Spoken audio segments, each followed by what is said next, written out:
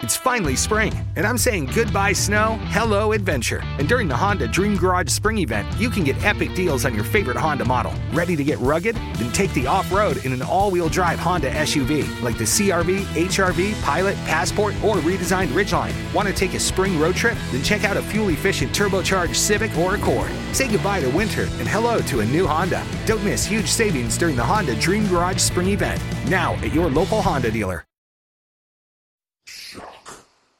The system.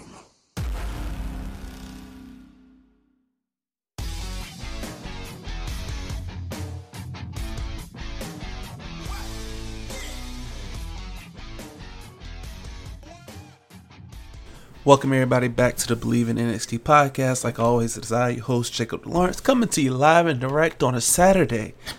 That's right, we're still here, still giving you that Saturday morning audio dope. Took a little bit of a vacation, but hey, nonetheless, we're back.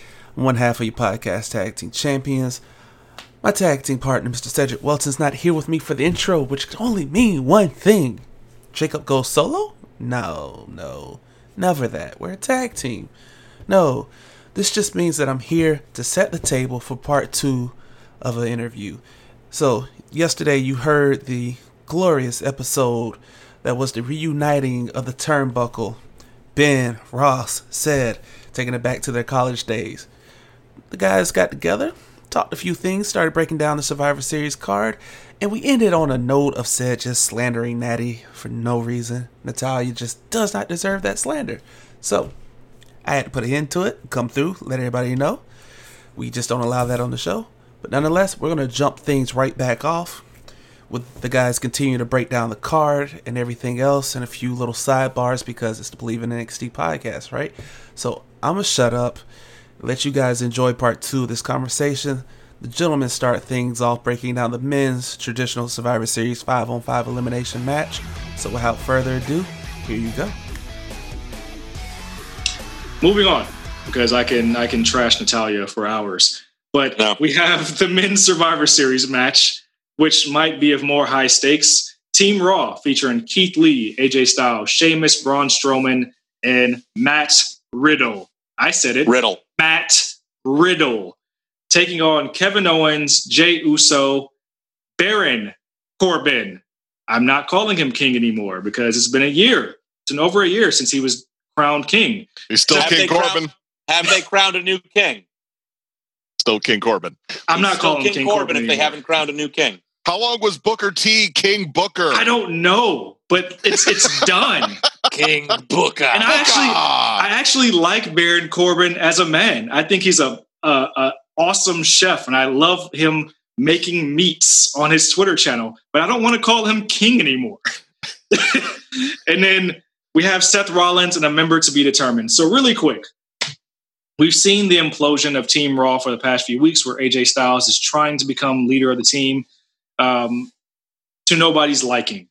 And also there's this weird angle they're doing with Sheamus and the friendship with Drew McIntyre, which makes you believe, hey, is Sheamus going back to a face turn where it's been a while where he hasn't been? And you see that backstage. Either way, Team Raw is not unified. And here we are, where you have a notable beef with Kevin Owens, Jey Uso, from Jey Uso doing Roman's biddings. Baron Corbin in there for throwaways, so you can have another big man slap meat against the other big men. And we have Seth Rollins, who we know is going to be on paternity leave here in another few weeks because the maternity shoots just came out today, if not yesterday. And here we are, a member to be determined, which takes me back to our Tag Team Champions match. Shouldn't it be Big E? We spent weeks for building up Big E while Kofi and Woods were hurt. Him rallying the troops, the SmackDown roster rallying behind him for these meaningless matches against different superstars. Shouldn't it be Big E to rally Team SmackDown to go in and face Team Raw as a unified front? Short answer is yes. Lo and behold, I also think Big E should be your sole survivor somehow. That way, you have some stakes attached to this match till wherever we go on WrestleMania season, you say, I'm the sole survivor. I want to take on the tribal chief Roman Reigns. I think in a nutshell, that's how you get here. But Hell, we might get Lars Sullivan as a final member. What do you guys think? And he might be a sole survivor. Only to face Braun Strowman at WrestleMania. Just keep that in mind. If there were a match in my SmackDown clean sweep prediction, which is a terrible prediction, as we continue through this card, it gets worse. If there were a match where it ends up 5-1, this would be the match. Because even though we've advertised dissension and issues, if there's one thing I've learned from Survivor Series elimination matches, it's that your ability to function as a cohesive unit doesn't mean dick. And that usually teams that are chaotic end up winning and doing better than the teams that are functioning as a unit. Right down to the fact that when tag teams are in Survivor Series elimination matches, they get eliminated. And I've never understood that. Like, wouldn't you think they'd have the advantage in this style match? No, they don't. Because in kayfabe, tag teams are stupid. At least at the WWE level, they are. The Raw team is stacked. There's some big hosses there. A lot of beef. Look at the beef on that team. Just a lot of beef and AJ. But he's got a big 7'5" guy behind him. So, a lot of beef on that team. Matt Riddle has been just an interesting story for most of this year. Every time he gets used, WWE has the opportunity to control their own narrative right now without an audience. They're going to tell the story they want to tell. I'd be very interested. He, more than anyone, is someone I don't think I can get a real read on because I don't know how a mainstream audience is going to react to him. I don't know how actual fans feel about him because I don't see actual fans, if that makes sense. Like, he's presented to us in a way that, unlike Keith Lee, who definitely had not only the natural babyface appeal, but also star-making performance last year at Survivor Series, Riddle has been few and far between in a main roster setting, and his call-up has entirely been contained and controlled. Strowman is bouncing around doing a bunch of nothing. He had easily one of the most uneventful championship reigns yet until Roman took the title. Probably the most beneficial universal title reign of anyone who's held that cursed belt in the past several years. It's tough. Kofi was WWE champion. Put your arms down, Cedric. I was if you read my lips, I was saying Kevin Owens. No. Owens jobbed out to Goldberg and then had a U.S. title feud with Jericho because that was more important than the Universal title. That title, they did nothing to build Owens on that belt, and I'll die on that hill. That said, love Kevin Owens and love Jey Uso in this current role. Love the way that they're turning that. Feel like the momentum should be going to SmackDown. That fifth member could end up being make or break, especially if it is a Big E, or even a Daniel Bryan, perhaps, or just someone of a really high nature being that fifth member of SmackDown. I will go ahead and take SmackDown because I can't pick against them at this point. How they get there, Raw can very easily implode and keep their feuds going. There's not a lot of incentive for SmackDown to lose, whereas there seems to be a lot more for Raw to lose, and that's why it's better if they do. So on Monday Night Raw, yes, they do have a lot of talent.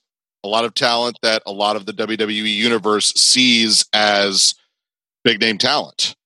What's really funny is that somebody that has not been mentioned that's in this match, I really don't know what I'm supposed to think of Seth Rollins right now. Like, honestly, he just feels like a throw-in member of this team right now. And maybe that's disrespectful, but like, what is everybody talking about with Seth Rollins right now? Well, he's feuding with the Mysterios and Becky Lynch is pregnant. He's arguably the biggest get of the draft, though. Wouldn't you say? True. But like, do you think Seth Rollins is like even close to being considered for sole survivor of this match? I don't. Oh, well, Well, that's for me, that's because of the outside of the wrestling world reasons. We know that he should be written off soon, but to not have him in this match would be a bigger sore eye on Team SmackDown, in my opinion. I agree. I'm not saying he shouldn't be in this match. I'm saying you look at Seth Rollins in this match, and normally if I see Seth Rollins in a match, like for instance, we mentioned Team Cena versus Team Authority. Without Rollins on Team Authority, that team would have completely fallen apart when it comes to pacing the story and everything. Now, I realize that was years ago. What I'm saying is normally when you put Seth Rollins in a match, like he's a focal point. To me, in this match, I don't really know if I see him as a huge focal point of this match. That being said, most of the time when you have a super talented team and a team of guys that on paper don't look as talented, the team that looks less talented tends to do really well. Not always, but tends to do really well. If you look at the competitors in this match, right? So AJ Styles, his gimmick is, I want to be team captain.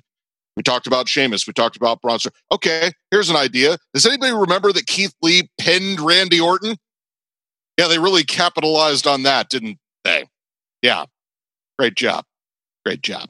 So then you have Kevin Owens. You have Jey Uso, who's in a big storyline. Say what you want about King Corbin. I mean, he was a focal point of their television for a while, and then they totally wrote him off. You've got Seth Rollins.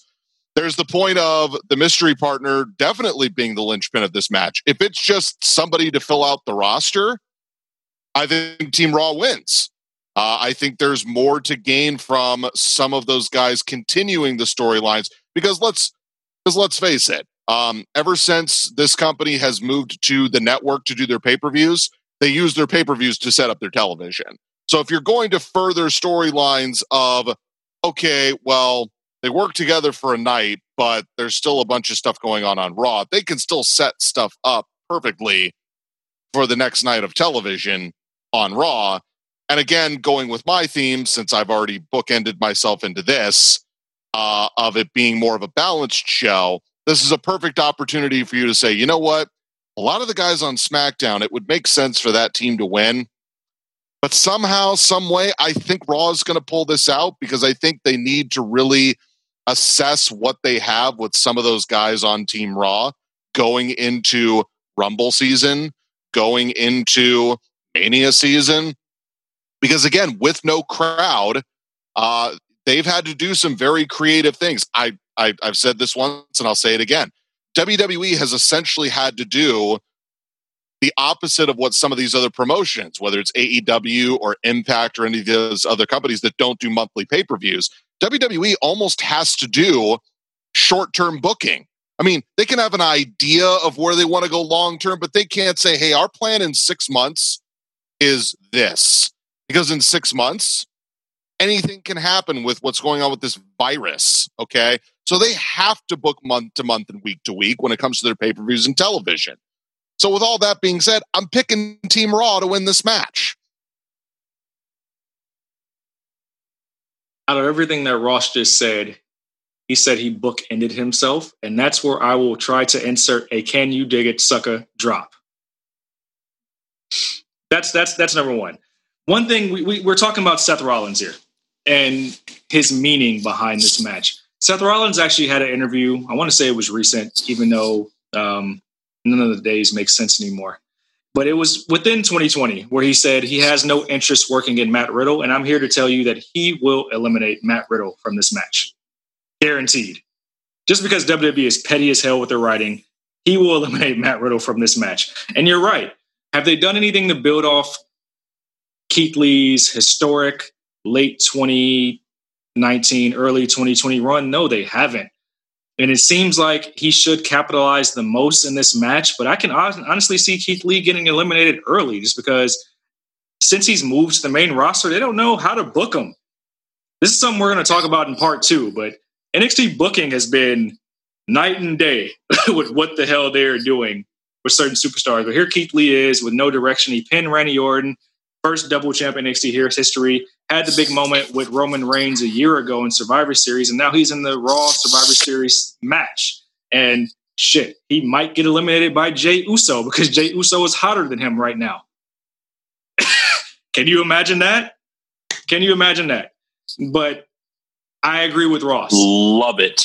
This is going to be tied to whoever the final member of SmackDown is. I'm hanging my hat on it being Big E because it will make the most sense. But I can totally see them putting the Freak in the match because we're doing so many promos and saying Freak at least 50 times a night on Friday nights with SmackDown. Or maybe they just pissed me off and put Rey Mysterio in the match. Maybe they do something like that. Or they could put Dominic Mysterio in the match. Don't you more likely. Don't you wish that evil on me, Ross. I got to go on the record. If Dominic Mysterio's in this match, I probably won't watch. I probably won't watch. And it's not because he didn't take the traditional route to the main roster. I don't care about him going through the NXT channel. It's just because nothing excites me there about him being in a traditional Survivor Series match. I can think of so many other wrestlers that could be in this position. Hell, I'll even take Murphy or Mojo Rawley. And yes, we try to squeeze in Mojo Rawley references on this podcast. That is an actual thing. And I have fulfilled my quota for the day. Do you know how long this Seth Rollins-Rey Mysterio feud has been going on? Too long. I am so uninvested in current Seth Rollins that I need him to, and not a bad thing, I just need him to go away for a little bit. When he comes back, I'll feel good about it. Which is why it would make sense to make him and Rey Mysterio tag team partners on Team SmackDown. I hate that I'm making that reference, but it does make sense. And you know what? Let's just call it what it is. It's our fault. As a wrestling community and fans of wrestling, it's our fault because we hated Burn It Down Seth Rollins so much that they gave us this. They gave us this and said, you sit with this for this long. And we had a summer-long rivalry. And it's not done yet. Don't think it's done yet because he's having a baby. He's going to feud with Murphy on SmackDown, go do his paternity leave. And this Murphy thing is going to happen for at least 3 more months because they're going to do a wedding with Murphy and Aaliyah. Oh, a wrestling wedding. You know what?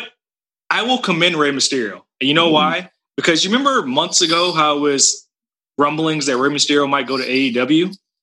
I guarantee Rey Mysterio had a big bag of money of Shad Khan's money, Tony Khan's money, where they said, hey, we want you on our show to feud with Rey Fenix, to feud with PAC, to feud with all these people. And he said, you know what? I'll stay with WWE if you pay all my family. That is a smart business move. And now we have to live with his family on TV every single week for the foreseeable future. That is a smart businessman. And Rey Mysterio, you know what? I never thought I'd see Rey Mysterio botch a 619, but it happened last week. And it was awkward as all hell. So he's coming to the tail end of his career, obviously. He'll get his farewell tour, and then we'll be stuck with Dominic Mysterio for however long until he sinks or floats, whatever. But on his way out, he got his family a bag, and I respect that. I respect the hell out of that. But remember, after Dominic Mysterio, we'll get Prince Mysterio in a mask.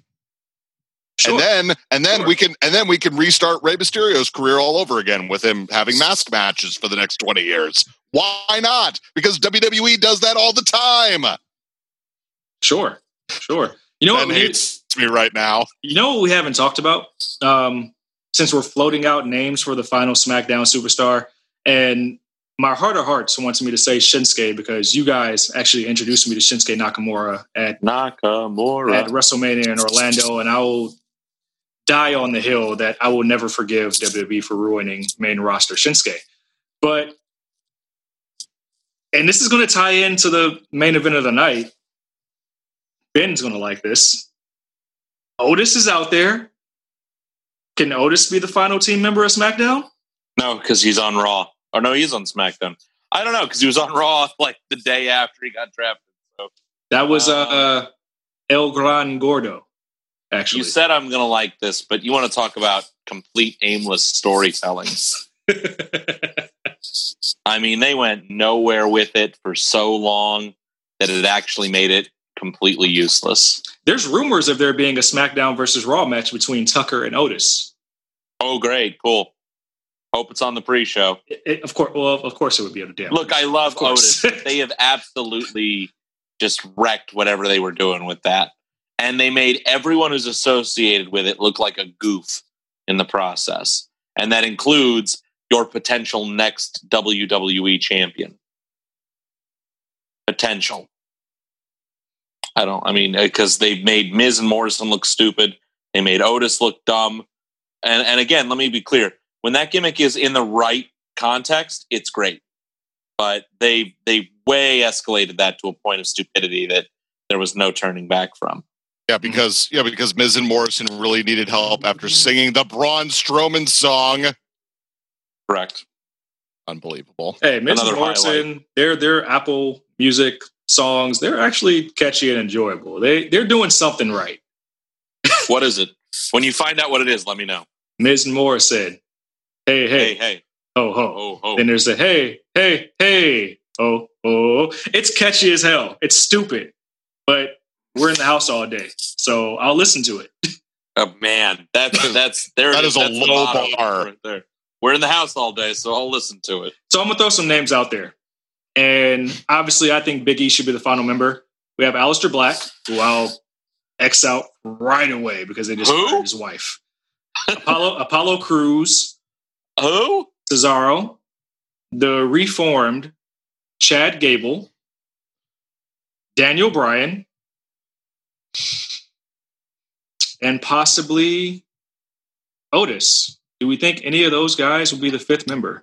And I would say Cesaro, but we know they don't love Cesaro for whatever reason. It's also definitely not Aleister Black after he publicly said he wanted to go back to NXT and the company said, nope. No, we like not using you on TV up here instead. Of course. We much prefer not having anything for you to do up here. You didn't say Lars. Right. Which you did say several times before. But I mentioned it earlier. I mean, I'm trying to give you guys outside of the box. We know they're trying to push Lars Sullivan. We know it. I could have said Dolph Ziggler and Robert Roode, but they missed on the re-debut of Robert Roode tremendously, putting him back in the tag team. Do you guys really feel like Lars could be the fifth member? Yes. It could set up the WrestleMania match that they're rumoring with Braun Strowman. Oh, boy, the work rate in that match.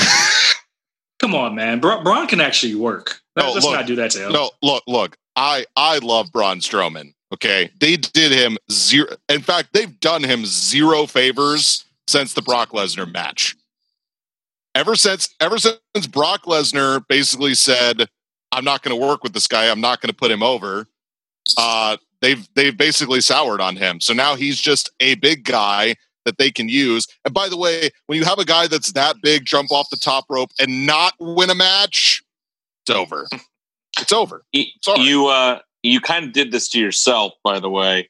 But remember earlier in the show when I said, boy, I hadn't thought about that until you put that thought out there? Dominic Mysterio. Definitely sounds like the right answer. Wow. You're an evil human being. I don't want it to be right. You're an evil human being. I would prefer it was Mojo Rawley. I would prefer it was Robert Roode. But I would prefer it was Jackson Riker. This doesn't play well into your Team SmackDown winning the field at all. I haven't figured. I really, really, really hated that I committed to that over an hour ago. Let's just put it that way. Got Dominic Mysterio as a sole survivor here. That was a part of the contract as well, huh? No, he. Oh man, what a payday for someone with such a future. Twitter will burn. Twitter will burn that day if that happens. And he should go out eliminating Keith Lee. That should be just clean. That should be just a clean pinfall over. That should be the final two: Dominic Mysterio and Keith Lee, and he defeats him with a 619 and a half a frog splash. Just book it now. A half a frog splash? What does he stop committing to it halfway through when he's in the air? Did you see Rey Mysterio's frog splash on Friday night last week? It was pretty piss poor. I think you're aware of how I feel about Rey Mysterio. I think you're pretty aware that I've never been a big Rey Mysterio fan. And that him losing a ping pong ball probably should have been the end of it, but we're still here. Still in this feud. I think one of the best moments I can say I've had with the two of you, and this actually leans more towards Ross, and we play the Royal Rumble game every year since college. And I think it was the Royal Rumble in Arizona where I was so excited to be physically at a Royal Rumble. And me and Ross are sitting there and number 30 hits, and it's Rey Mysterio. And I have never felt more flat in my life. Because I think we all thought it was going to be Daniel Bryan that year. We were waiting for the big pop. It was Rey Mysterio at 30. And that would have been Rumble 2014. Rock Rumble. Rock CM Punk Rumble. That's 2013. So Rey Mysterio was 30, and it was like, whoa. I sat here for hours for that. No Daniel Bryan. Okay. That's where we're going with this. Hey, at least we got to see Chris Jericho. We did. That was awesome. Number one. I think he was two. You're putting your rumbles together. You're also smashing them together into a memory, which is causing my brain to explode. But I'm just going to let you have your memory, even though your memory is broken. Okay, yeah. Don't smash my memory because I'm almost positive I was live for Rey Mysterio being 30. I'm positive. No, not unless you were in Philadelphia or Pittsburgh, rather. Who would have been 30 that year then? During Ryback? Not much better. Yeah, Ryback, who was the last guy eliminated. I sat right next to you. You did sit right next to me. So am I wrong? In case you don't remember that. Okay, I could be wrong. Okay, then that means we're all watching that Rumble together in the living room of Ben's house then. In 2014, that would have been right. I think it would have flown out for that.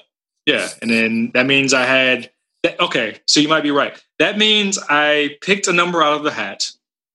My number was 30.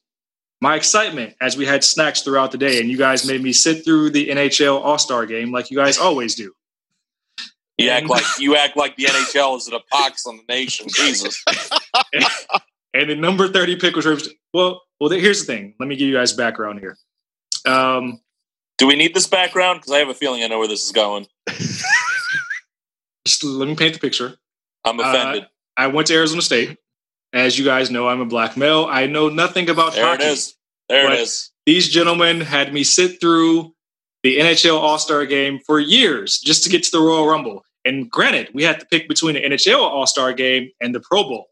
We would only skip back and forth through the Pro Bowl here and there. So me not knowing anything about hockey, I would have to watch the full All-Star game just to get to a Royal Rumble. So just to paint that picture. Yes, I thought number 30 would be a good number. I think that is also a year that I got R-Truth. And Rey Mysterio was number 30. What's up? And that was my pick. Yes, that definitely happened. I mean, I would like to say it could have been worse, but I know factually it really couldn't. No, factually, no. Couldn't. What's up? What's up? Lastly, so just for the record, roster going with Team Raw because it makes more sense of the storylines.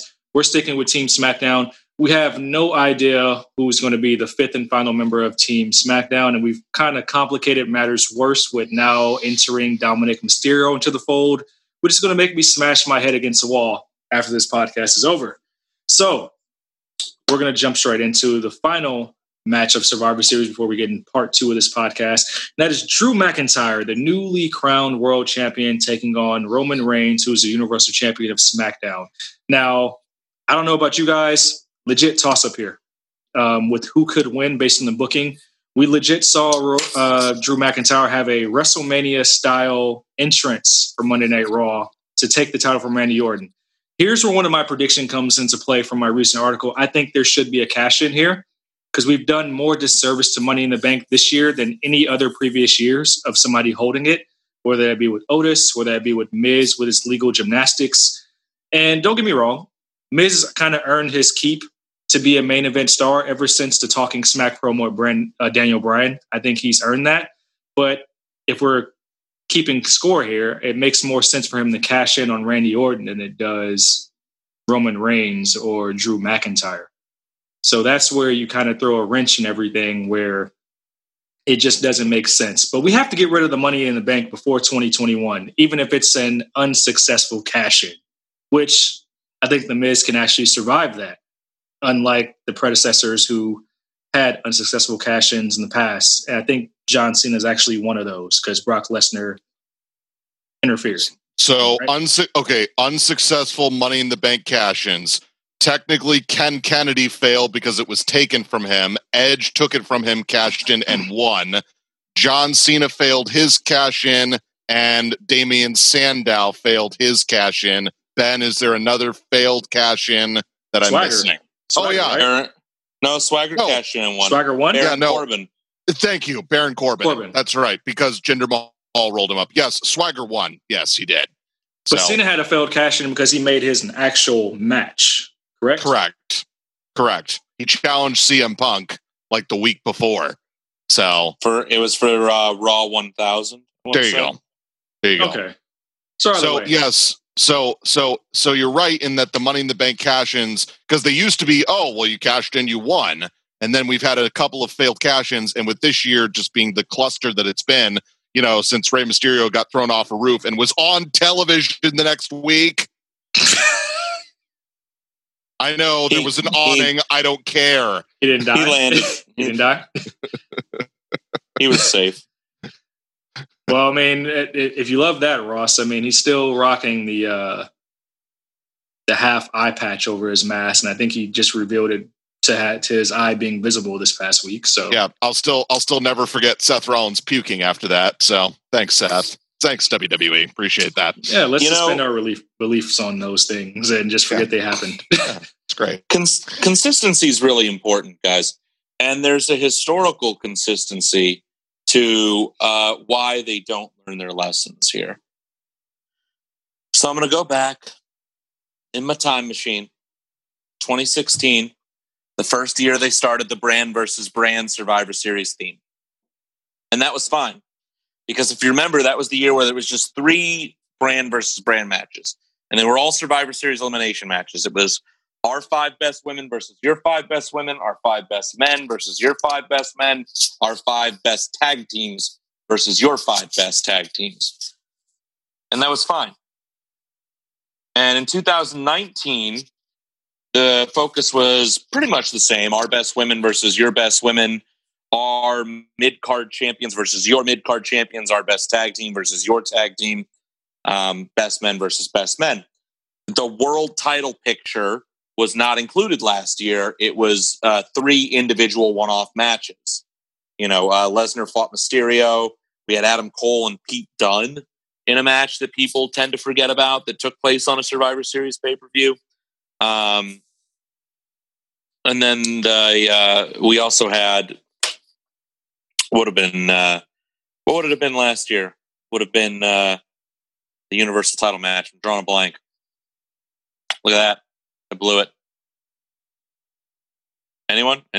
Any help on last year's Universal title match? Wasn't the match last year, since NXT was in part of Survivor Series, wasn't it Adam Cole? It was The Fiend, actually. It was The Fiend versus Daniel Bryan. That's why I forgot it. And then it was Adam Cole versus... Pete Dunne was the Adam Cole, Pete Dunne, Fiend versus Daniel Bryan. Yeah, they didn't include Adam Cole and Lesnar, Mysterio. So what I'm doing is I'm trying to draw those away as not examples. Now the other 2 Survivor Series events that have taken place in this era of Survivor Series have had a world champion versus world champion match. And you know what we're very easy to forget that I thought about right at the top of this show? I've been holding on to this information since we came on the air, since we started this podcast. We have had a bait and switch for the world title or for the champion versus champion match in the world picture every year they've done it. We've gotten a bait and switch. They promoted Jinder Mahal versus Brock Lesnar. He dropped the belt to AJ weeks before the show. They promoted AJ versus Lesnar 2. He dropped the belt to Daniel Bryan. They promoted Randy Orton versus Roman Reigns. And on the go-home show of Monday Night Raw, he drops the belt back to Drew McIntyre. To Ben's credit, this is why I call this man a almanac, because he forgets more stuff than I will ever remember in the history of wrestling. Good point. They booked themselves into a corner when they say, we'll just do champion versus champion. And then they rebook it, make the titles mean less. You made Randy Orton's Hell in a Cell victory mean absolutely nothing, which, as brought up previously, a lot of his title reigns mean absolutely nothing. And that's kind of disappointing in a way, because I am very tired of watching Randy Orton versus Drew McIntyre, even though every match has been great, I'm just tired of it because it's an every week thing. And I do think it's going to continue after this. Roman Reigns this is peak Roman Reigns. Why didn't they do this years ago? Questions abound. Everyone always joked about Cena turning heel and why it would never be done. Boy, I get that there's this alternate reality where Cena turned heel and it all turned out well, but it's a huge risk. And it was a huge risk to turn Roman Reigns heel, even with what a lot of pundits will say otherwise. This has been a marquee run for Reigns already. Very excited to see where it goes. You talk about Miz cashing in. You talk about how it's kind of right down the middle. You don't see a clean job in this one. I know that this is a gigantic cop-out, but it's kind of what I'm thinking. Miz cashes in mid-match, makes it a triple threat match, and whomever wins, they're the one they pin Miz. And then nobody looks bad. Nobody loses face. It's a really generic, junky ending to a match. But hey, I'm not really paying to see pay-per-view anymore. Like, I pay $9 a month, not $49 a month. So you can give me generic and junky in a main event, and I kind of have to accept it sometimes. And I could see that happening. And if that does happen, McIntyre hits him with a Claymore. Reigns throws him out of the ring because he's a dick, and he pins Miz, and that's it. And SmackDown runs the table. That's my prediction.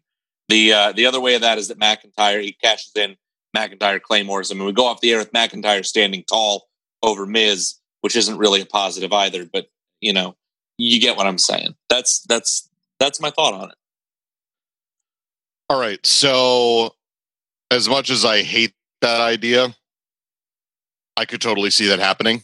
So I will give credit where credit is due, because that is an absolute total WWE way of getting out of not making Drew or Roman look bad, getting rid of the Money in the Bank, still keeping Miz strong, and continuing everything that they're doing on both shows and have it be status quo. That's actually like the perfect way out of it. Money in the Bank took place in what month? Does anybody remember? This year, Money in the Bank took place in May. Okay. So, possibly June. Okay. Hold, please. It was the first pay-per-view after Mania, if I'm not mistaken. So that would be May. Money in the Bank was held in May 10th. Okay. So, unless they change the rules, which, WWE follows their rules all the time, right? Don't you have a year to cash in? Yes. So they have until May. Okay. So they could technically wait until after Royal, or I should say after this event, after TLC, after the Royal Rumble, after Elimination Chamber, after WrestleMania, and do it right before the next one. See, this goes back to why I hate Money in the Bank as a contract idea in the first place. You make it easier to win Money in the Bank than it is to, just statistically. The Royal Rumble was always the big, you get your title match if you win this match thing. Mm-hmm. Well, in the Royal Rumble, you have to beat up to 29 other people. Whereas in Money in the Bank, you have to beat up to 7 other people, or 8 other people, or 6 other people. And then you incorporate into that the benefit. The benefit of winning the Royal Rumble is a guaranteed world title match at a set time and date. The benefit of Money in the Bank, a less difficult achievement, is you can get it anytime, any place, anywhere. Doesn't matter what shape the champion's in. I realize this is way overanalyzing something that's not real. That's a show, but it's not written. Money in the Bank is not written from a kayfabe standpoint to be correctly strong enough. And then you draw in the other problems, and we've seen it before, where Money in the Bank winners, namely Dolph Ziggler and Carmella, have participated in the Royal Rumble match. Like, what's the end game? Win one, win the other, have both belts? Well, sure, if that were ever brought up logically, it's not. I want Money in the Bank this year to be kind of erased from history. To be honest with you, the last number of years for both men's and women's, The Money in the Bank contracts have meant very little. The women's contract has been resolved. I don't think, with the exception of Mella, it's the only one that took a long period of time to resolve. The women's contract has resolved within 48 hours of being decided in every other instance. So I guess what I'm saying is I need this one to resolve too, or else my brain won't accept a continuation of this storyline. So I mentioned that, and I apologize that I took that offshoot to because we're talking about Drew versus Roman. I understand that, but I had to get that out there because I understand just getting rid of it.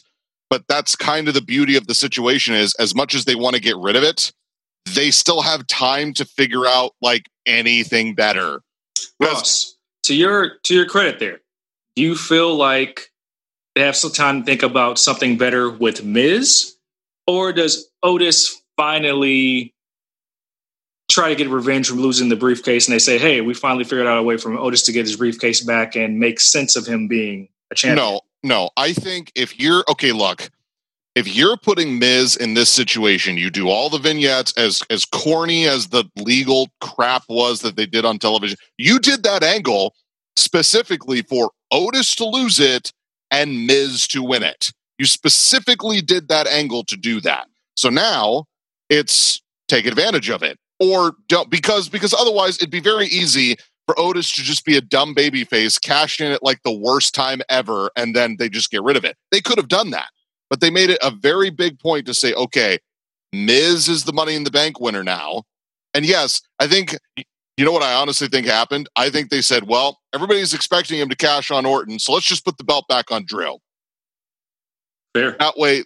Now, that being said, I don't think he's going to cash in this match. I think they've got more time to figure out something for Miz where either Drew gets screwed out of his title again and then Miz cashes in somewhere along the way, and then you can figure that out later because they can just do that, okay? Because as much as I don't like playing hot potato with the belt, at least you've got time to figure something out. Or you could also do the storyline, which this would be stupid too, is right when Miz is about to be cashed in, you do another angle where Otis finds a loophole to where, oh yeah, actually, I should still have the briefcase, and then time runs out and no one cashes in. That would be dumb too, but I could see WWE doing it. Back to the match. I've taken my tangent far enough. I love the prospect of this match. Both of these men are two of their most talented people they've had in this company for a long time. As much as I still have the missing part in my brain of Roman still not cut the promo of why he just all of a sudden turned heel, that still bothers me to this day. But everybody gets what they want. They got a heel turn and they're booing him. Like, they're not openly cheering heel Roman Reigns, which is what they were afraid of for a long time. Because that's what would have happened if they would have turned John Cena heel, is they would have cheered him, and that's not what they wanted. Drew's going to be made to look very strong, but I don't see any other outcome than Roman Reigns spearing him and beating him.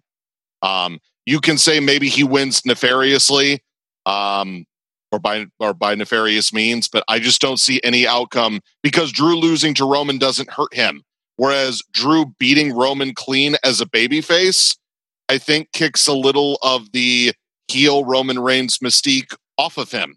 I can't believe I'm saying that, but Roman Reigns losing this match, I think hurts him. And I realize it's a heel and we're not supposed to care that a heel, is being diminished, because a heel can immediately just get their heat back. I understand that.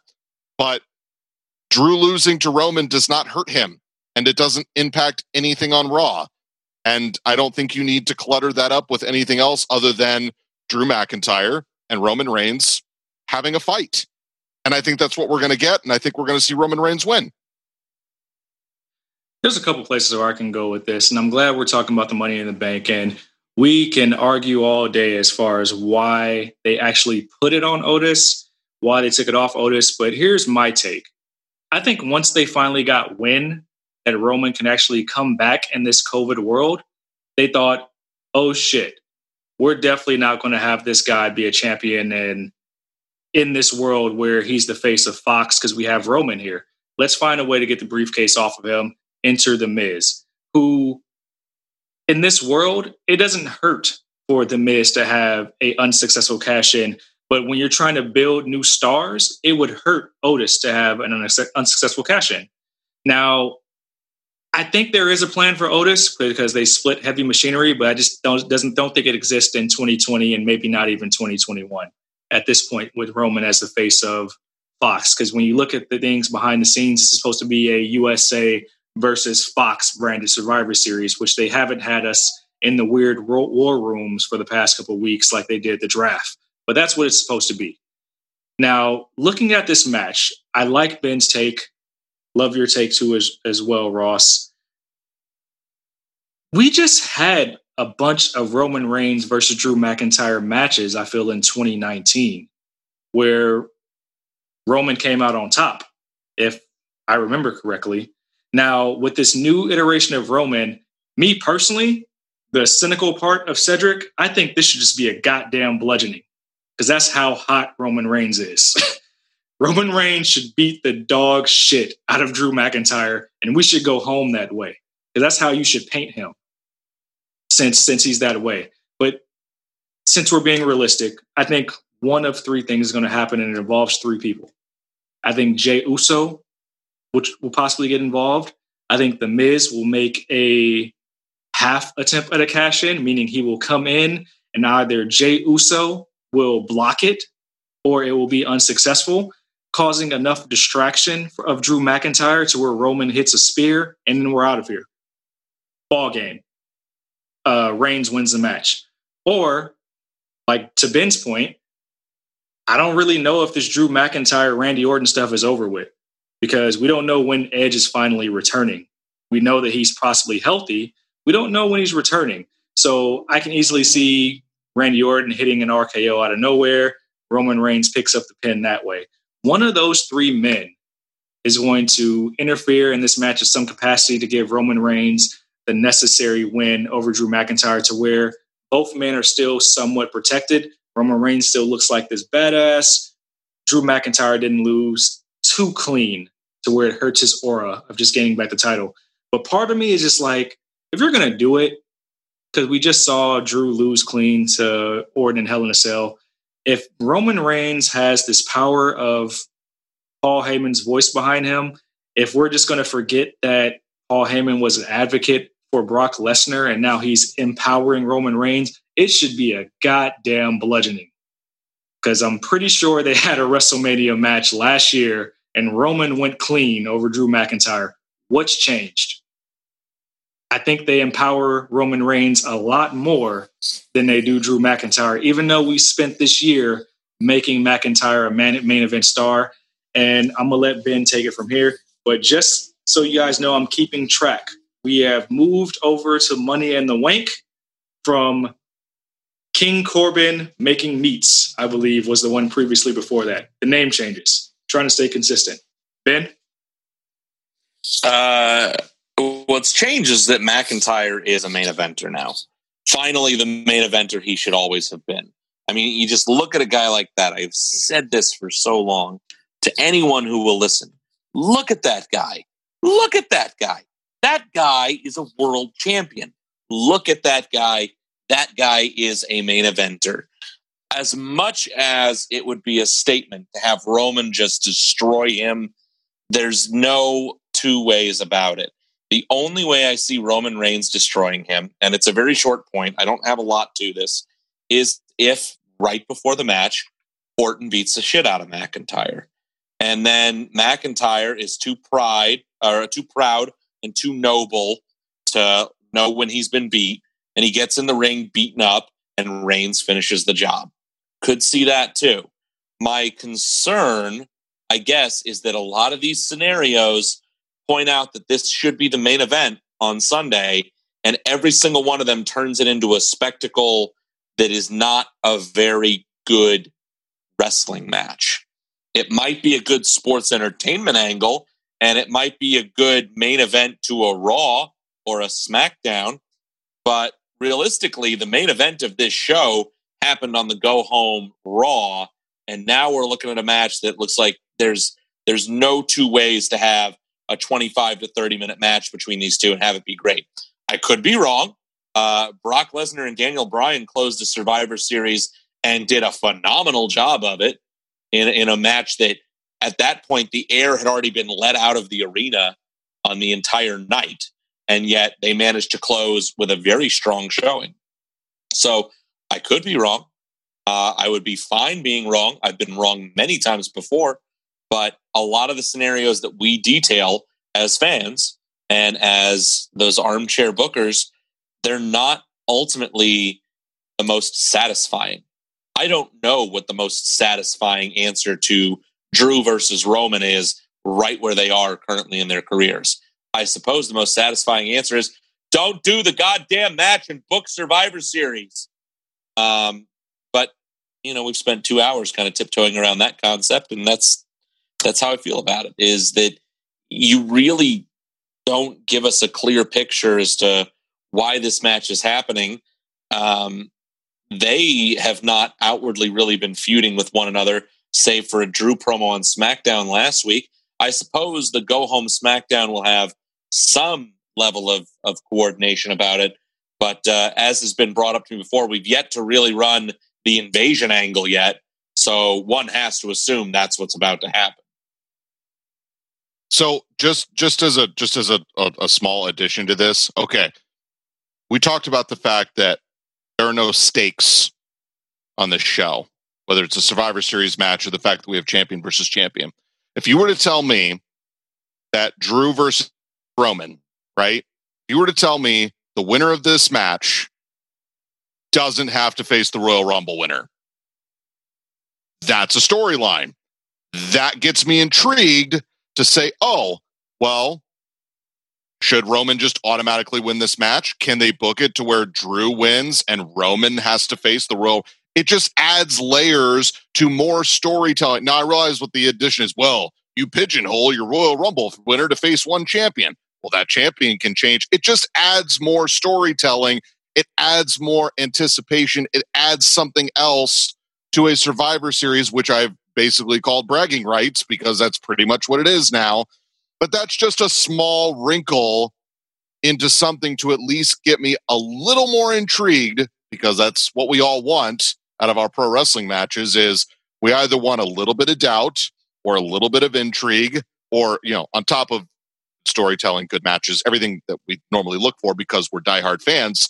But that's just an idea of how you could bet even more interest in something that, even though we've seen a lot of it before, it's been good. And it just adds more to everything. That's just me. All right. So I think we're in consensus here that we feel like it's going to be Roman Reigns one way or another. So just to recap, Ben is calling a clean sweep for SmackDown. To correct myself earlier, prediction suicide. I have 4-2 SmackDown, with the Raw matches that they win being the New Day, as well as the Women's Survivor Series match with Lana possibly being the sole survivor. Ross, I know you had some Raw takes in here. I believe you have an edge for SmackDown as well. So I picked Sammy, the Street Profits, Team SmackDown on the women's side, and Roman. But I picked Asuka, Team Raw for the men's. And I'm assuming that we're going to have more matches added on the go-home show of SmackDown, that somehow Raw will just win. So there you go. So right now, me and you are both 4-2. Correct. In that regard, Ben is clean sweep. Now, stupid idea. So that's a look at what we feel like is going to happen at Survivor Series. There's a lot of stuff that might still be booked, a lot of stuff that is not per se predictable yet, because we don't know how the full card is going to shake out. We're going to take a quick break here, let you hear from our sponsors, because we have been rambling a bunch. I love having these gentlemen back. This is the first time the Turnbuckle has been back in, I believe, a decade. I'm not going to give you the exact date because then I'm aging myself and I don't want to do that. But we have to come back and talk some other stuff within the WWE wrestling community world, as well talk about the current state of NXT, which is lovely. And I'm going to whisper before we take this break and say, Finn Balor is actually the more exciting champion in all of WWE. But we'll be right back. All right, welcome back, everybody. I'm back with the Turnbuckle on the Believe in NXT podcast. And we want to just simply talk about some stuff that we always get into on the NXT podcast. Of course, your normal sidebars. One thing after our Survivor Series coverage that I wanted to talk about is the state of NXT. Because if it wasn't for these two gentlemen, I would have never watched or been introduced to the NXT brand as a whole. Now, we just did a podcast that you have heard by now, where we talked about everything that's happened since Halloween Havoc. And spoiler alert, if you haven't listened to it, I hate that I'm saying this. I really do. But Pat McAfee is the best heel in professional wrestling. Believe it or not. And there's a strong claim to that. I want to ask you guys, have you guys followed up with NXT brand? What do you guys think of the current storylines, top to bottom? Women's division, Finn Balor being the champion. We obviously got the announcement of War Games coming back, as well as just what's going on mid-card wise with, believe it or not, Leon Ruff is the North American champion. So there's a lot that we can throw around here. All right. So, of course, I've watched NXT and AEW Dynamite pretty religiously, especially since they've now gone head-to-head this whole time.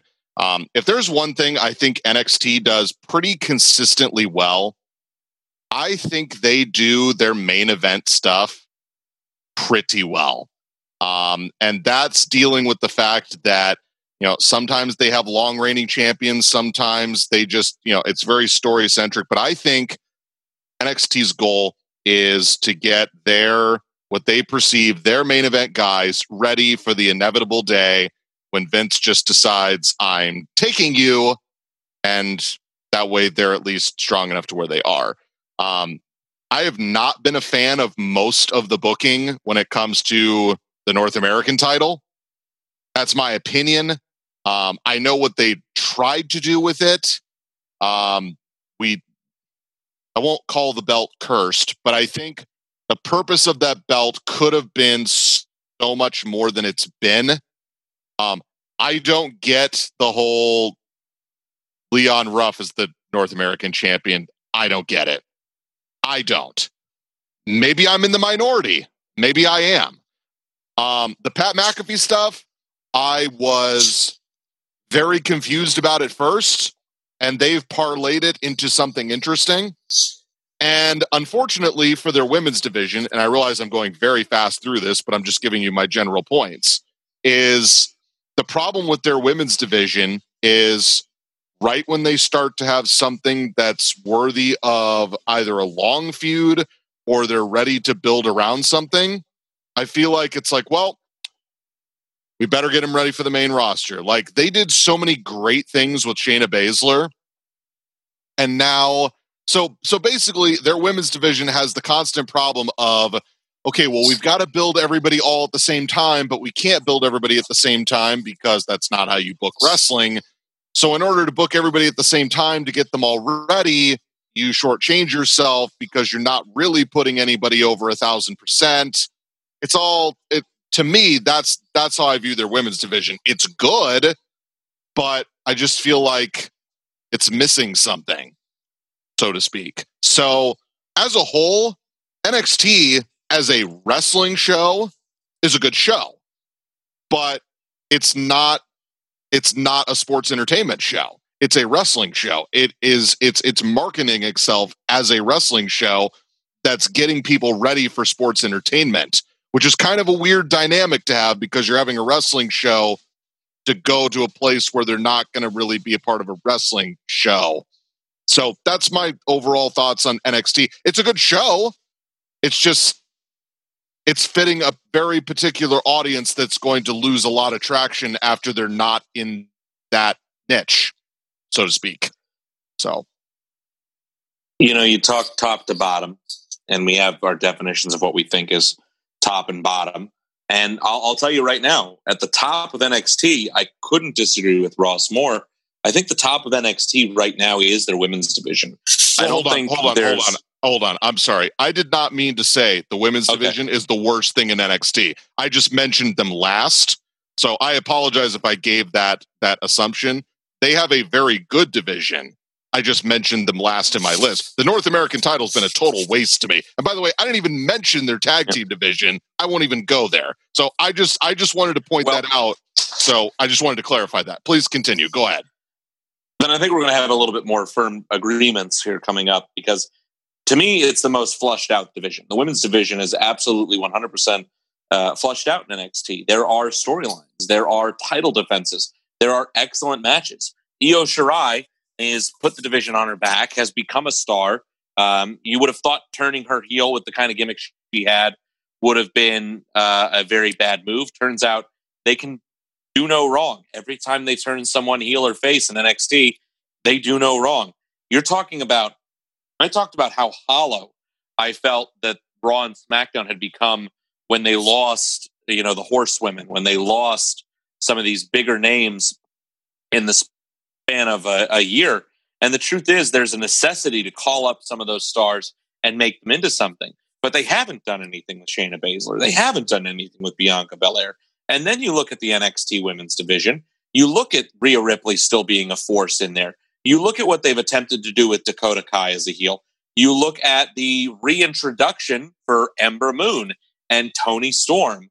And you look at how Shotzi Blackheart has this incredibly great, pure babyface fire in everything that she does. They've got a lot of Raquel Gonzalez, who I continue to call Reina because that's how I saw her, was as Reina Gonzalez, and they renamed her. I believe they're going to be getting Mercedes Martinez back after a period of time where they can just ignore that she was ever going to be part of Retribution. There's a lot of talent. Indy Hartwell has come up very nicely. And I haven't even mentioned Candice LeRae yet. Like, that women's division is so complex and so different that they can put on different feuds. They can put on multiple ones at once. And it doesn't feel like it's bogging down any content. It feels very, very good. It feels very, very fresh, to the point where I'm of the belief that we're going to see Rhea Ripley get her call up sooner rather than later. I have a feeling they're going to shoehorn this idea that Charlotte Flair, wouldn't it be grand if old Charlotte gets the belt off of Asuka sometime before Mania, and Rhea Ripley sometime before Mania, like the Royal Rumble, gets a big win, and now you've got last year's match in reverse. And kind of, there's a lot of thought that this year's Mania might be a makeup Mania, and that's another match that I would throw on that card and say it's a good chance something like that happens. The men's division, the men's side of things, as you brought up, that it's not worth commenting on NXT's tag team division. It has fallen apart. They've hot potatoed their titles so often that it was actually a highlight to have Imperium on. But the truth is, they're not part of that NXT brand. They're part of NXT UK. You've got Breezango, which is perfect in their element in NXT. And then you've got Birch and Lorcan as the champions. The Undisputed Era hasn't been on TV very much. There are no other tag teams. They've been very, very, very hollow. You've got teams like Everrise that could eventually be something, but certainly not right now. They're jobber fodder. They're just there to be there. There's a slew of wrestlers currently on NXT's roster that don't seem to have any aim towards either the world title or the North American title. Now, I realize Finn Balor got hurt after Karrion Kross got hurt, and they've had a lot of issues filling the world title vacancy. Leon Ruff on the North American title is clearly a plot device. It's kind of a fun thing, but it's clearly a plot device for Damian Priest and Johnny Gargano. Then you've got Cameron Grimes, Bronson Reed, Dexter Lumis, Velveteen Dream, Tommaso Ciampa, just a ton of guys not fitting into any one specific role. We had the War Games teaser tonight. The Undisputed Era is back.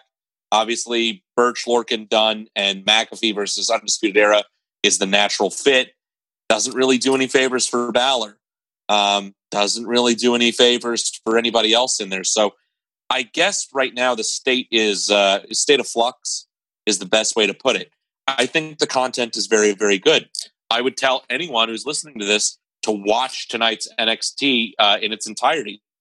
Between important storyline revelations for War Games and, from what I can tell, a very good match between Io and Rhea Ripley, you've got a decent enough amount of content to want to watch.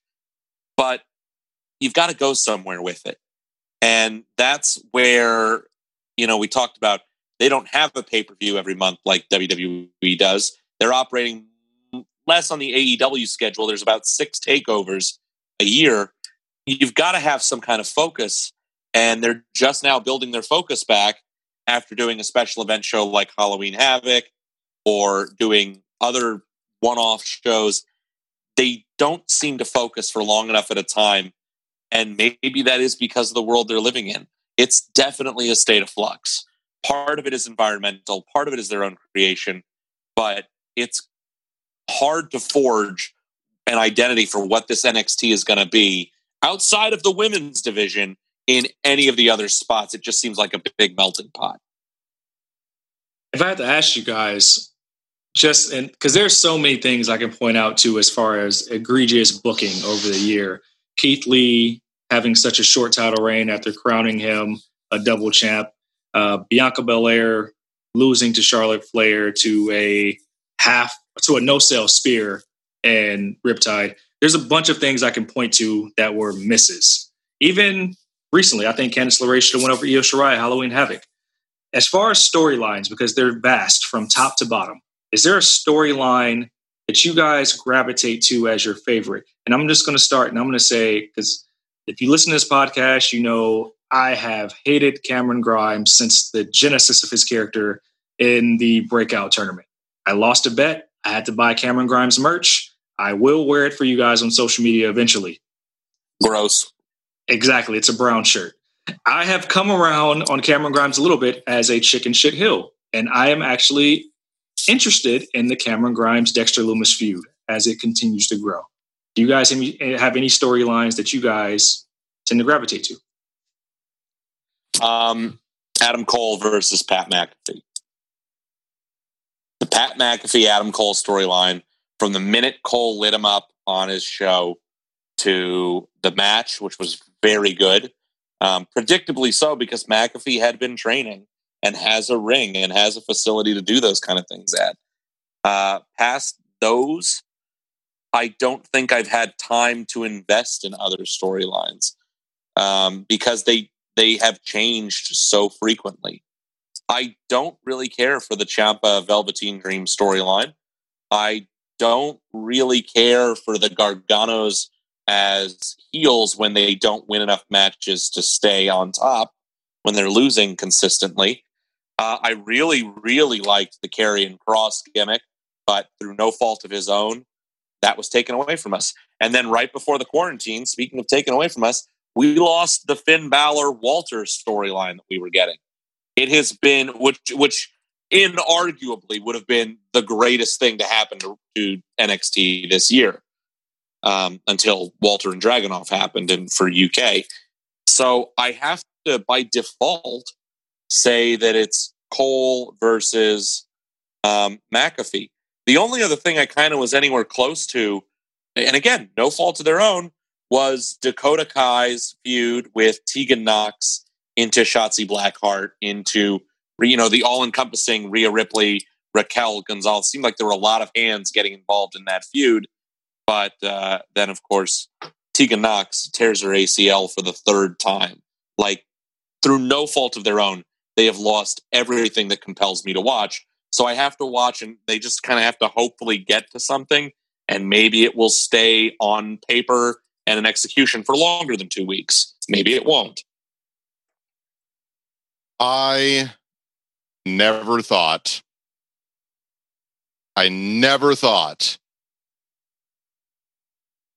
that the most intriguing thing on NXT television would be anything involving Pat McAfee. And here it is. It's the best thing on NXT. And by the way, I know I didn't mention the tag team division, which is awful right now, even though I love Birch and Lorcan. They're very solid workers, and they basically fit every match they've ever been in.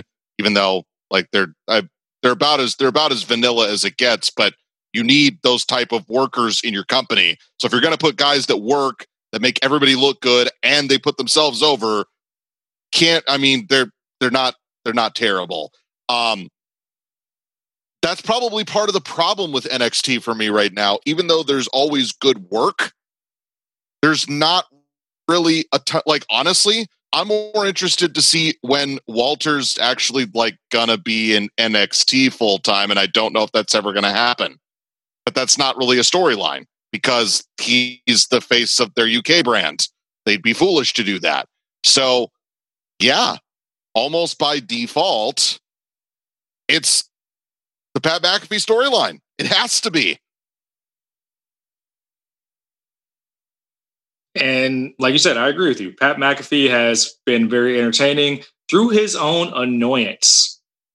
Is there anybody more annoying, maybe outside of Sam Roberts, who just draws you in?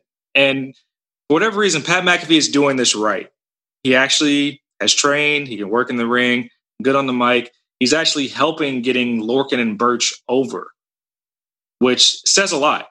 So he studied the game, been around the company on the pre-shows, doing a thing on the mic for a while. He's doing it right. It's a very intriguing storyline, which will culminate December 6th in War Games against Undisputed Era, which we now know. We're getting a babyface Undisputed Era, whose War Games record is 1-2. So you can kind of expect them to go over there possibly, unless there's a bigger play for Pete Dunne, who's the wild card in all this, with the long-term storytelling with him being turned on by Roddy Strong when he originally joined the Era. We have some things that I want to get off you guys' chest before I let you guys go. And these are the never-ending debate topics that exist on this podcast. Now, there was one that I brought up off the air earlier, but there's actually another one that I forgot to mention that I'm just going to throw out here first. When we talk about match of the year across all brands, and you guys might poo-poo on this, but I'm only going to give you two choices and you got to pick. Firefly Funhouse versus Stadium Stampede. Which one is better and why?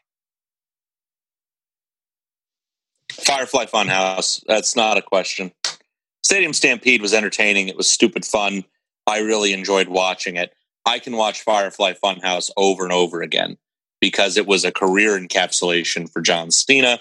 It ended a feud. It was extremely creative. It was unlike anything I had ever seen before when I had seen it. I have seen Stadium Stampede variations or matches like that many, many times. It's really fun. Doesn't deserve to be taken out of a fun level. But if I'm being sports entertained, Firefly Funhouse was my number one of those two. I'll be very quick. 20 years from now, we are going to remember the Firefly Funhouse match. The Stadium Stampede match will be something in the lore of AEW that will be something fun to look back on. But when we look back on the Firefly Funhouse match, that was their first real deep dive into a cinematic type of match. And if that would have failed, we would not have gotten pretty much anything after. I mean, they were going to do the Boneyard match, but I mean, that could have gone completely the other direction in a negative way because we had so many bad connotations of The Fiend and Bray Wyatt and so many bad memories of that character that was something that will be unforgettable in the history of wrestling as a whole. Firefly Funhouse match for me, hands down. Just so you guys know, my pick on that was Stadium Stampede because it was fun. It was different. And you know what put me over the hump? And you guys know this about me very well. It was the reincarnation of version 2.0 Matt Hardy. Of course it was. That put me over the hump. Under the water. I don't know why. I popped for that. It was hilarious. That put it over the hump for me, even though it's very canny, gimmicky, if you would. I think Stadium Stampede actually has legs to become a yearly thing. I think so Big too. difference. You're right. Very apples and oranges comparisons, though. Next one. I want you guys to each rank the 4 horsewomen. I'm not going to sway you guys, but I'm going to let you know my ranking. I have Sasha, Bayley, Charlotte, Becky in that order. Charlotte, Sasha, Bailey, Becky. Charlotte, Sasha, Bailey, Becky. Charlotte can work a mop to a good match. So I will go with Charlotte, Sasha, Becky, Bailey. And I have never been the biggest Bailey and Becky fan, and I could speak for an hour about Becky Lynch and her whole gimmick. Regardless, yes. So I'll pick Charlotte, Sasha, Becky, Bailey. That's my order. Ross, you're one of the many people who have Bailey as their fourth, and for lack of time, I will not debate you on that because there's lots of reasons why I feel like Bailey should be higher. But you guys both have Charlotte first, which is rare. Can you guys please touch on why? Because a lot of people might feel she's gone stale and whatnot like that, but overbooked, oversaturated. Good. I hope they feel that way. Because they want her to lose. That's how wrestling works. That's how getting into your head works. That's what you should want. You should have someone you root against because they always win, because they're overbooked, because they're overhyped. She's Ric Flair's daughter, for God's sake. She is everything he was in the early 90s right now for women's wrestling. Charlotte Flair is the best women's wrestler as a complete package in the world. And the longer she stays at the top of her game, the longer people are going to hate her, the more she's going to get over. Perfect. Good. Love it. Number one for a reason. She is okay. My co-host on my podcast says she is the best women's wrestler ever. I may have to agree with him because she is the best overall performer in the women's division right now, and she may go down as the best women's wrestler ever. And that's not just the titles. She does everything well. I have not seen her. Okay, she may have been in a subpar match. I don't think I can blame any of the matches that I would call subpar her fault. That speaks to a level of, say what you want about just her overexposure and whatnot. In-ring, promos, everything. She's probably a better heel than a babyface that she'll ever be, but she's always going to be a character that you have to pay attention to, that is going to be booked strong, and everything she's in, you as a viewer are going to care about. Whether you hate her or you love her, you are going to care about her. And by the way, any of the top free agents from any company would kill to work with her. That says something. That's why Charlotte Flair is the number one. Okay. I like those reasonings. I will not try to debate you guys on those. Now, two more things, and I want you guys to let people know how they can find you, things that you guys are working on currently. Ben brought this up very early into the genesis of this podcast today, and I thought it was interesting. And I said something that he took very much offense to when I said I stay in my lane. He took it the wrong way. And I didn't mean it that way at all. But we always have the Nas debate on this podcast. Jacob DeLawrence, who's not here today, bless his soul, he brought up something months ago where he said Chelsea Green is mid like Nas's discography, comparing the two. And we have debated this to the sun comes up with every single guest. So my question to you guys, when you look at Nas as a rapper, his history, his career, his legacy, and you look at his discography, would you say there is more bad than there is good? Let's keep the Chelsea Green stuff out of here, but that was the comparison. But that is the debate we have every single podcast with all of our hosts, all of our guests. I'm assuming Ben wants me to go first, so I will. I believe, and again, I'm not totally brushed up on my music. I believe most people go off of, the Billboard Top 200 or something when it comes to either sales or rankings of albums. Is that still a thing, Cedric? It's still a thing, but it's more so about, I guess this is more so about how you listen to the artist. And I've had many people come on this podcast and name a number of albums as throwaway albums or albums that don't age well, things like that. But if you want to go solely based on hits, that is another way you can rank. Okay. So I will say that you could probably list a bunch of his albums that I like a lot of his music on. Now, I won't say every album's a hit. I don't think there's very many artists in the history of music in which every CD, everything is a hit. That's just the way that works. But when it comes to his discography as a whole, he's got solid stuff for most of his career. I've not heard most of his new album, but from what I've heard, it's pretty good. But if you're asking me for consistency of longevity of Nas actually putting out consistently good work, I will agree. Your co-host's right. That's He's my short mid. and simple answer. Your co-host's right. He's mid. Ben, don't you dare come on this podcast and split the vote. He's mid. Sorry, you don't get anything off of this. He hasn't had a platinum album since God's Son. That's 18 years ago, buddy. He literally has a legal aged drought in which he's been relevant.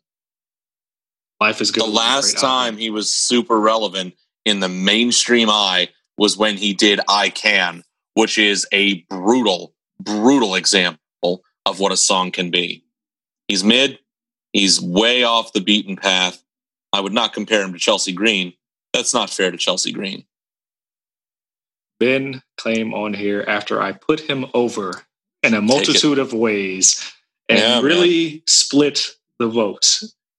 No, wow. Saying, he's just not. He split the votes in the most disrespectful way. He did that collab with Kanye. How dare you? It's terrible. It was awful. It's okay, Cedric. I'm on your side in this debate, okay? Dare you? When we just said King's Disease was a good album off the air, Life is Good is it also. You're just doing this to be cynical at this point. How dare you? It's working. It's getting to you. It's getting to you the way Charlotte Flair gets to regular wrestling fans. Wow. That's what it's supposed to do. We're going to cut this short. Last thing we got to do is, because this is a more controversial topic within the world of wrestling, and us fans see it on the outside looking in. The third-party ban has claimed its first victim, and there's a lot of things circulating with this where we saw Zelina Vega fired, not due to her support of unionization, but because she did not want to give up her Twitch channel as well as her OnlyFans account that is dedicated to her cosplaying. Now, a lot of superstars have been very vocal about this. I think the highest grossing superstar might have even been Roman Reigns with Big E shortly after, making a lot of money on the third-party sites because they're not touring. They have to create content to make money. They're using their likeness or even their personal names or their created names to make more revenue for themselves during this trying time of 2020. Do we feel like it's fair that WWE is trying to cut into that revenue that they're creating on their own? Or, I mean, a talent like Zelina Vega going to waste is obviously a shame, of course. That sucks, but it might have a trickle-down effect for other superstars in the company as well. What do you guys think? As a natural talent, Thea Trinidad, a.k.a. Zelina Vega, will get over on her own doing the things she wants to do. You know, we live in a different time, as you brought up. You can use your fame to do a lot of things. Now, it's interesting that she was one of those people who said, look, I don't care. You can fire me. And they did, because she doesn't care. She's not in a position right now where they've given her anything to really work with. And while they might have given her fame and notoriety on a level that allows her to do these kind of things, I personally think she's well inclined to go ahead and do that for herself. Whether or not WWE is in the right on it, I mean, they're already making an attempt to create their own wedge into those third-party platforms to try and appease everybody. They're going to be the bad guy in this situation no matter what, because they're the corporate business making a decision that will benefit them. And people always seem to fail to see the forest through the trees on that kind of stuff. I think it's a sucky position for sure to be put in, but at the end of the day, she's going to be fine. She's going to do quite well. If there's any victim in this story, really, it's probably Aleister Black, because he's still working there. And knowing how many weeks in a row Lana got put through a table because Rusev wasn't allowed to just play video games, things probably aren't going to go so hot. All right, I'm going to take probably the very unpopular opinion and just make it my own because it is my own. I understand that there's the whole independent contractor thing and the fact that they can't unionize. I'm going to get into neither one of those topics because, quite frankly, I just really don't want to. So I will simplify it and say, when you sign a contract with World Wrestling Entertainment, they own you. You are, now, I know that term owned can be thrown around or whatever, but you both agreed to a contract that says you work for them. This is what you make. A lot of people have what's called downside guarantees, which a lot of these people are going to be making, even though there's less money going around because there's less people that are going to their shows. In fact, there's no people going to their shows. So you're asking these people to not make money using their WWE likeness on platforms that are not endorsed by WWE. I can't really fault WWE for being upset that people like Paige are making $40,000 a month on the side while using her name in WWE for not WWE purposes. So if these people want to do all these things, they don't have to work for WWE. So I guess my whole thing is, does it suck that this is the position that both sides are in because it's gotten to this point? Yes. But you also can't have people like AJ Styles going on Twitch or wherever platform he said, where he's going on there and publicly bashing a company for a decision about his friends and Paul Heyman and that not get punished. Because you're basically saying, well, I'm AJ Styles representing WWE and I think our product sucks. Like, they're not going to let that fly. Any company you work for is not going to let you publicly bash them or publicly make money off of them without them seeing part of the profit. Fair or not, that's the way it is. If you want to go work for another company where there's less restrictions, don't work for WWE. Again, I realize that's a very unpopular opinion, and people say, well, you should be able to make money off your likeness, all stuff. I get it. But if you sign a contract where you agree to certain stipulations of a contract in which both sides agree to it, you have to honor that deal and they have to honor that deal. And whether there's a buyout or, there are other petty examples of people just not being, allowed to be out of their contracts, those are all different situations. But in this case, WWE is basically saying, okay, these people were getting away with it, whether we cared about it or not. Now we are stepping in, and yeah, they're going to look bad because they have to look out for the interest of themselves. So I have to side with the company on this, as unpopular of a decision as that is. And now Thea Trinidad can go do her own thing, not be under the WWE banner, and do whatever she wants. So there you go. I actually appreciate both you guys' views, and Ross, you bring up a very good point. And it is like a murky line, just because you're talking about independent contractors, and we've seen Dark Side of the Ring series and all these other things where they're talking about, hey, the lack thereof of insurances, things like that. And it seems like WWE has some more skeletons in the closet where they're treating these talents like employees with the banner of an independent contractor. Eric Bischoff actually had a statement he came out with this week after the backlash of Selena's firing and saying, hey, be careful what you wish for. There are certain things that you'll get as an employee. There's disadvantages as well to unionization. So there is blurred lines of both sides of the fence. So I appreciate both of you guys' opinions there. I think it's very unfortunate that we've gotten here just because everybody's having a hard time. If somebody's like, for example, you brought up Paige. She's not being used on TV or anything like that. I don't think she does kickoff shows. If she's using her name to make more money, so what? But I mean, I guess I would have to see exactly what WWE is doing as far as creating their own lane there and how they are trying to monetize off the third-party sites to say, I guess, what's the benefit of the wrestlers to stay, and are they still getting a large chunk of that? While, I don't know. I would have to see how they're making it fair for both parties. But like you said, it is an unpopular opinion. It's unfortunate. I feel like they lost the best manager they've had in years in Zelina Vega. But I also feel that she probably does make a lot of money outside of WWE to where it's just a small small setback for her. If anything. Well, we have rambled for 2 hours, and this has honestly been a great time. This is the first Turnbuckle reunion in years, sans Britt Brewer, Drew Sexton, Josh Green, and I will not mention the other guy's name because Ben will get pissed off. I think his name was nope, don't know. You know what? You know what's also great is that we spent this 2 hours of time talking about something we love with wrestling, and Ben did not mention the time that I showed up to the wrong event. So thank you for that, Ben. So with that being said, this has been the Believe in NXT podcast. I want these gentlemen to let you guys know where they can find you on social media, some things that you guys are working on within the internet wrestling community right now.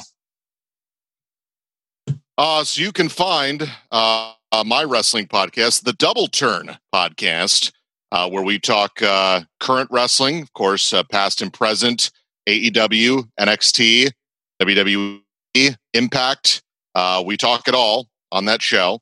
Again, it's the Double Turn podcast. You can find it on one of our many platforms: Spotify, Apple Podcasts, Google Podcasts, Stitcher, Breaker, Radio Public, Pocket Cast, Castbox, and the Anchor app. We normally record on Thursdays, and those normally drop on Fridays. We will have our Survivor Series preview and prediction show coming up before the pay-per-view, which is, of course, this weekend. So make sure you check out, again, the Double Turn Wrestling Podcast. And you can find me on Twitter at Darth Benya, DarthBenya. I will probably approve you if you follow. Truth of the matter is, I kind of keep mostly to internal debates on a lot of my wrestling contributions these days.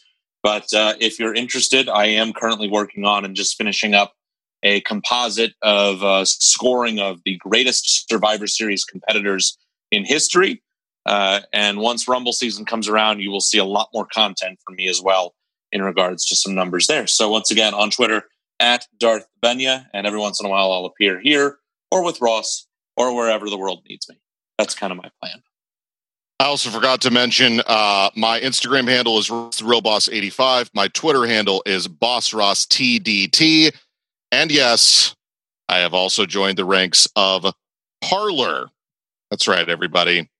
Parler is also where you can find me. That is also at BossTheRealBoss85. Perfect. Thank you, guys. And of course, this has been a Believe in NXT podcast. Make sure you follow me at Says the Answer on Instagram, at Says on Twitter. That is CEDD_SAYS. Also, follow my tag team partner _Jay Della, who wasn't here. And I'm thankful for these gentlemen from the Turnbuckle to join us this evening to have a great Survivor Series chat about the pay-per-view and also the current states of NXT. Make sure you follow their podcast, follow their work, follow their writings, everything they do. Like I said before, these are two of the smartest men I know in the internet wrestling community, and they have honestly educated me a lifetime's worth on the wrestling business and made me fall in love with it. Again, this has been the Believe in NXT podcast. Again, follow the Believe in NXT Twitter. I will use it. I will wear my Cameron Grimes shirt. I will make a TikTok video before 2020 is over. I promise these things. I will own up to it. Thank you guys for listening. See you next time.